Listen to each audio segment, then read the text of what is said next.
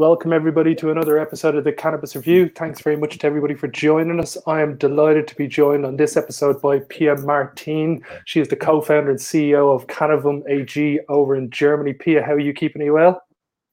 Yes, I'm doing great. Happy to be here today. Delighted to have you on. You're a lady making a lot of news in Europe at the moment. Can you maybe give the guys a little overview of how you got to Cannovum and your journey in the industry so far?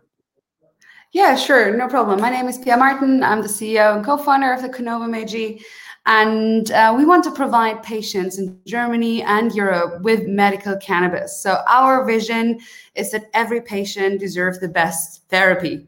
And cannabis as a medicine, or cannabis in general, I think is a highly stigmatized topic here in Germany. And during my studies abroad in the Netherlands, for example, I was surprised by how different the approach from society was there regarding cannabis. And it was much more accepted there than it is here. So when medical cannabis got legalized here in Germany in 2017, I knew I wanted to work in this industry, in this field, you know. And after conducting intensive research about medical benefits, talking to doctors and patients, I was really touched by their stories. And I always wanted to do something meaningful. The current state of knowledge is that cannabis can really heal, but it can improve patients' quality of life. So our Federal Institute for Drugs and Medical Products, also called BfArM, they're running a non-interventional survey for cannabis, and they track indications and improvements. And the typical patient, for example, is a chronic pain patient, mostly over 50 years old, and has been in chronic pain for more than 10 years, mostly. And with medical cannabis as a medicine, those patients can be helped. Quality of life can be improved. It can't heal, but it can improve patients' quality of life, which is really important.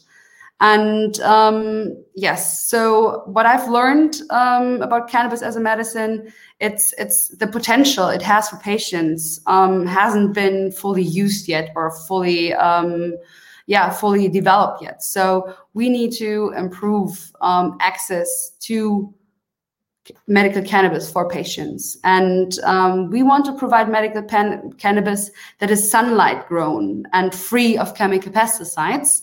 So I founded the company with my co-founder, Marius Kose, in 2019 to do exactly that. So why sunlight grown and free of chemical pesticides? I think a sustainable approach is very important. So before I worked at Cannovum, I worked in the field of renewable energy. So therefore, I see a lot of similarity between the industries, and sustainability is very important to me.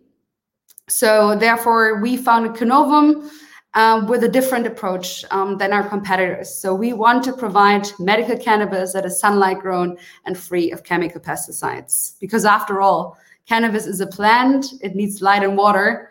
And I think that's the best approach in that industry. Okay, well, I'm going to skip to the third topic and we can come back to the second because we kind of led into it. And that's Europe's supply chain.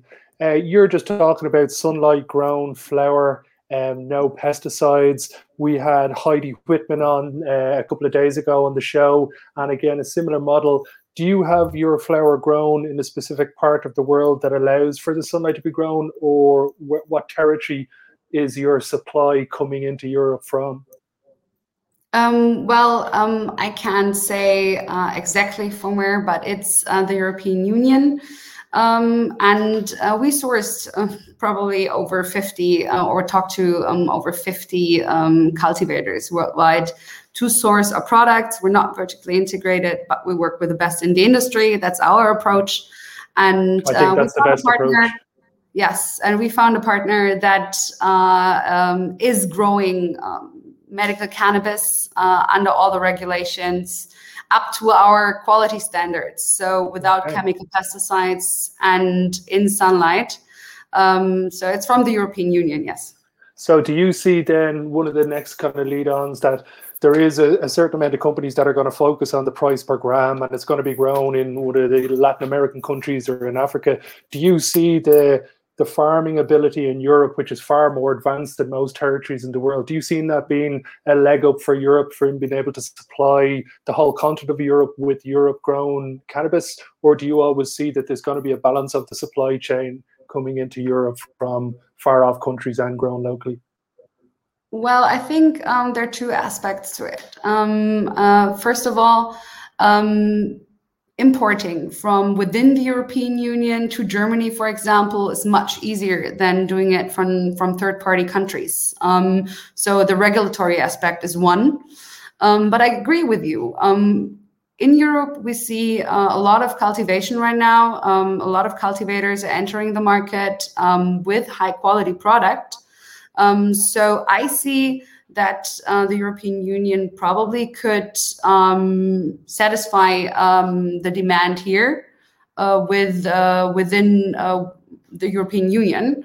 But obviously, other countries with preferable cultivation conditions like Africa, South America, will also have good products, probably with a lower price, that will enter the market. But the regulation regarding GMP certification, it's much more demanding.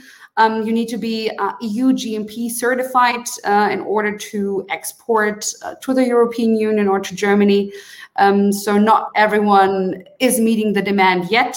COVID might also be a reason. During COVID, less inspections have been conducted all over the world. So this might delay it a bit.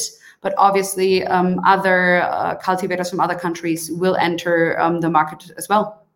Yeah, I see as well that I was reading recently that some of the first grown cannabis grown in Germany has hit the German market via pharmacy, some grown by Aurora and one of the other companies. So that's a pretty good milestone to be able to say that we've got our own flower on our own shelves for our own consumers. And I think the Europe could end up going that direction, that certain countries are going to have certain genetics and strains that are relative to maybe, let's say, the diseases or the patients that they're aiming to treat in each individual country. Whereas I think America is going to focus more on just, it'll be weed to get high and weed as a commercial adult use product. Whereas I think Europe, you could have a far more nuanced industry with individual genetics and strains. Kind of brings me on to the next topic I wanted to talk to you about. Is Germany good for cannabis startups? Do you see this being one of the hubs? We've talked to the Malta Enterprise Board already. We know Ireland is one of the main hubs for a lot of the big, huge global companies. Do you think Germany is going to be a hub for some of the cannabis startups in Europe? Well, as you mentioned, we have the first German cannabis on the market now. So I think this is a pretty big milestone for the whole industry, the European industry, and Germany being the biggest market in it. And therefore, I think, yes, it's a good place for cannabis startups. But I think there are two aspects to consider here. Once you have the medical side, the patients, the physicians, and we have many more patients in Germany than physicians who prescribe cannabis as a medicine. And unfortunately, cannabis and the endocannabinoid system are rarely part of pharmaceutical medical education. That's something we need to work on. And we support physicians and pharmacists through medical education. We offer workshops and an online platform that offers education on that end. And the other part is the regulatory side, getting all the pharmaceutical licenses. You need a narcotics license, you need a distribution license. We also have the manufacturing license in order to build important steps here in Germany and bring the best products to our patients. The market is therefore really complex with high entry barriers, which is obviously good for the companies that are already in the market. But I see Germany as a really potential market here in Germany, because if you look at the German market, it's the biggest one in Europe, as I said. And if you look at the numbers a bit, in 2020, I think more than 128,000 patients were treated. In 2017, when it was legalized, there were only 27,000. So that's a lot more. And according to Prohibition Partners, more than 1 million German patients will have access to medical cannabis by 2024, which it's a huge step in development. And medical cannabis market alone, I think, is expected to be worth around 7.7 billion by 2028. So I think we will see great development, and the German and European market has great potential, in my opinion. Yeah, I agree with you. I think Germany is going to be the model for Europe, that what happens there is going to be distributed across the continent just for, as I said, size of market, the skilled labour workforce there that, you know, products coming out are going to be to the highest of global standards. So, yeah, it's exciting times to be in Germany. And you guys recently listed on the Berlin and Hamburg stock exchanges. So, again, congratulations on that. What are the plans for the next 12 to 24 months that you'd like to tick off your, if you had a dream cannabis list of, give me 2 items to tick off in the next 12 months, what are they going to be? Oh, well, I mean, one big milestone was listing, as you mentioned right now. We got first listed in Düsseldorf. That was a huge milestone we've been working on for a while now.